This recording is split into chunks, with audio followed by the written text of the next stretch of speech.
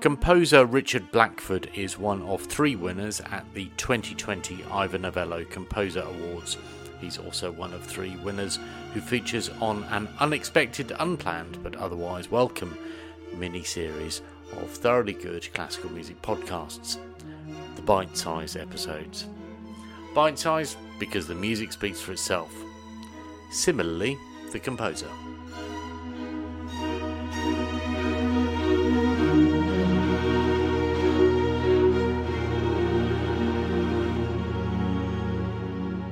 Tell me how to pronounce the work that is the Ivor winner. It's Pietà with an accent on the final A. And it's Pietà, you probably know, it's also the title of one of Michelangelo's most famous sculptures, the Pietà that is in St. Peter's, Rome. I lived in Rome when I was assistant to Hans Werner Henze many years ago. And I went with my wife in 2017 again to St. Peter's to show it to her. And I've lived with that image for a long time. So the Pietà is what it is and what it's about.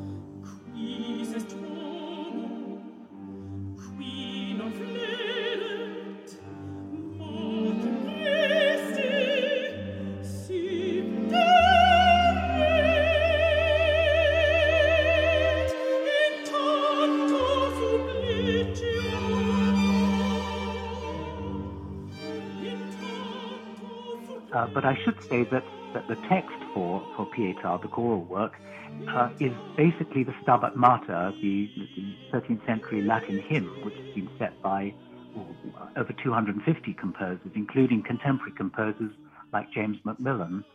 And along with the Stabat Mater text, I decided to also set 3 poems of the Russian poet Anna Akhmatova. I found that there was a very interesting parallel between the theme of Mary, the mother of Jesus, lamenting the loss of her son, and also Anna Akhmatova in her poem cycle Requiem, lamenting the disappearance by Stalin's KGB of her own son. And so I decided to juxtapose the two, and definitely the inclusion of the poems of Akhmatova informed my setting of the Stabat Mater.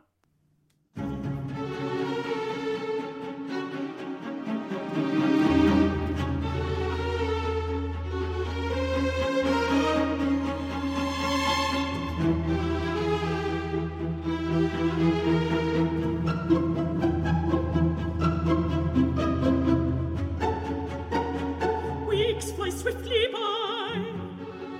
I do not know what has arisen. How my son into prison the white night stands.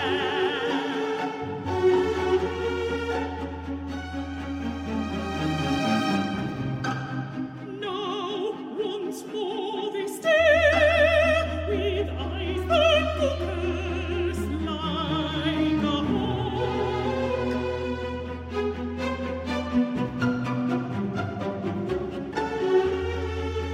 Upon your cross, once again of death.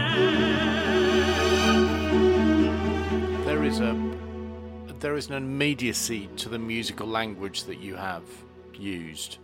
Well, a couple of things, I think, John. One is it was a commission from the Bournemouth Symphony Chorus. It's a very fine chorus. It's in fact my 3rd commission from them. And they don't take hostages. They can sing really quite tough music. But I also wanted to write something that was accessible to any good amateur chorus. So that means that I didn't want to write music that was so angular, so lacking in tonal center, that good amateur singers would actually be able to approach this music, actually understand it, get it, and be able to learn it. And hopefully it would be good to sing and as well as good to listen to.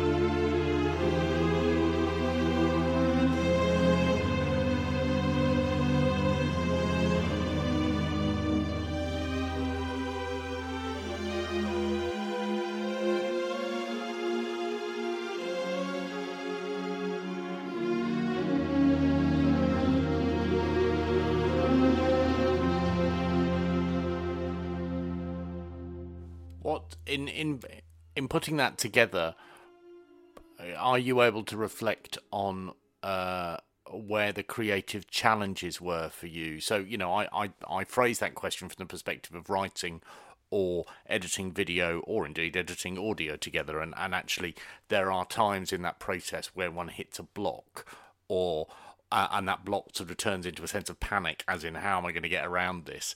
I'm wondering whether there are elements in your creative practice and with this particular work where you experience challenges a bit like that. There definitely was one, because I'd begun the setting of the first stanzas of the Stabat Mater before I'd completely decided what to score the piece for. I knew it was for chorus and choral.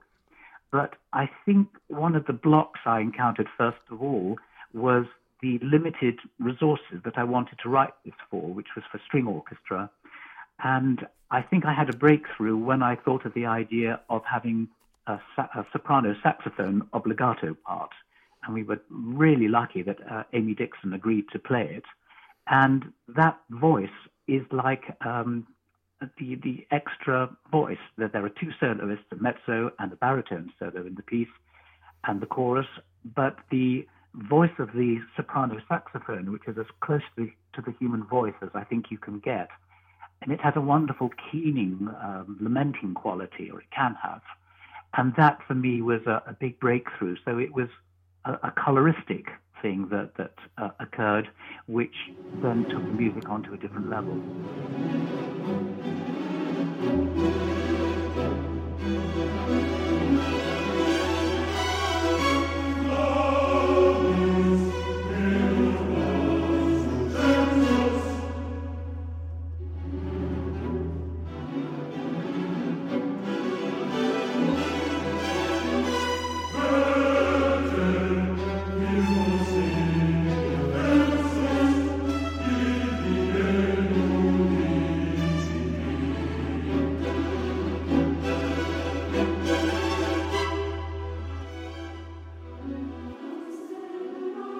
For me, composition is all about discovery.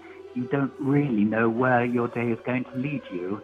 You may have an overall picture of the structure of the piece and how you think it might go, but then to come across an idea like the inclusion of the soprano saxophone and to make it an obbligato instrument, like the obbligato instruments in the St. Matthew or St. John Passion, it suddenly kind of, you think, God, that's really good. The saxophone is so much an instrument of today, and I think some people have remarked on it, giving the piece a contemporary feel and a sense of originality. So it was, it was a real joyful feeling to have not only thought it up, but to make it actually work within the musical context.